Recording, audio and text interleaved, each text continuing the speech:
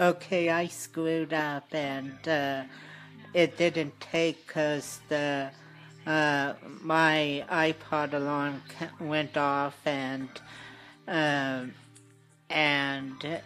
the recording didn't save. So anyway, Pam liked when all the boats got destroyed, and all the king's boats got destroyed, and how that guy that was the portrait, that guy was in Sansa's quarters and talking with her and stuff, and she thought Tyrion was gonna die, and I said, no way, they gotta keep him. The show has to keep him. And she remarked about him getting slashed across the face. And I said, oh, that'll be just a flesh wound. He got knocked silly. And I liked the exploding fire stuff. And she was wondering about King Joffrey, and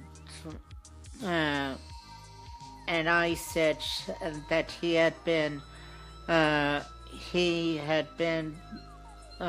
taken away to his quarters, and that's why Tyrion was out there raising the men's morale, and that was just about it.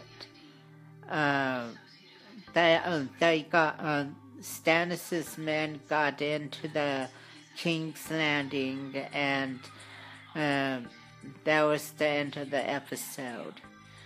Stick around for. Hope you'll stick around for reviews on the next Arrow episode and the next Once Upon a Time episode. See ya.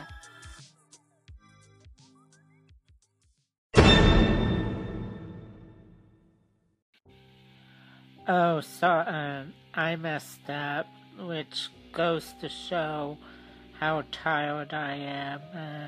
Sorry if I disappointed you guys. There won't be any review of Arrow or Once Upon a Time tonight, though, 'cause I had a rough day at work. Though tomorrow, before the new episode of Once Upon a Time comes up, I have reviewed the next episode in my queue. So I guess I'll see you guys tomorrow. Bye.